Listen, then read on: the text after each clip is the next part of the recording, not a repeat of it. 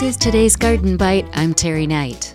Wow, the week of Christmas provided some wicked weather throughout the country. Mother Nature rules, and that's something to always remember as we plan our gardens while we're hunkered down in our homes. That heavy snow that came first in my area was really hard to shovel and very difficult on our trees. I talked about whether to knock it off your plants in a previous Garden Bite. You can see that on my website.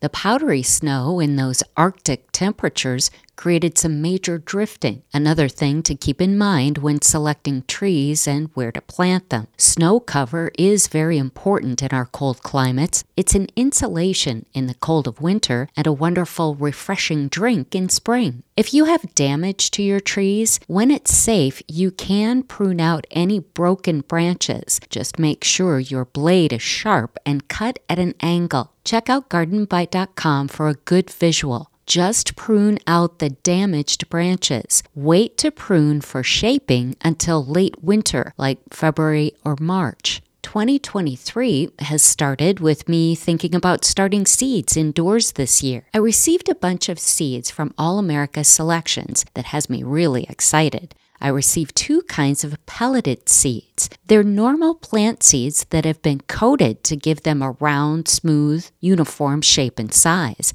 Developed mainly for commercial growers to make it less likely for them to jam a mechanical seeder. But they're also helpful to the home gardener because they're easy to see and handle, especially when compared with the naked version of tiny seeds like tomatoes and lettuce. I have a new begonia and a coleus. Check out gardenbite.com to see which ones they are. That's today's Garden Bite. I'm Terry Knight.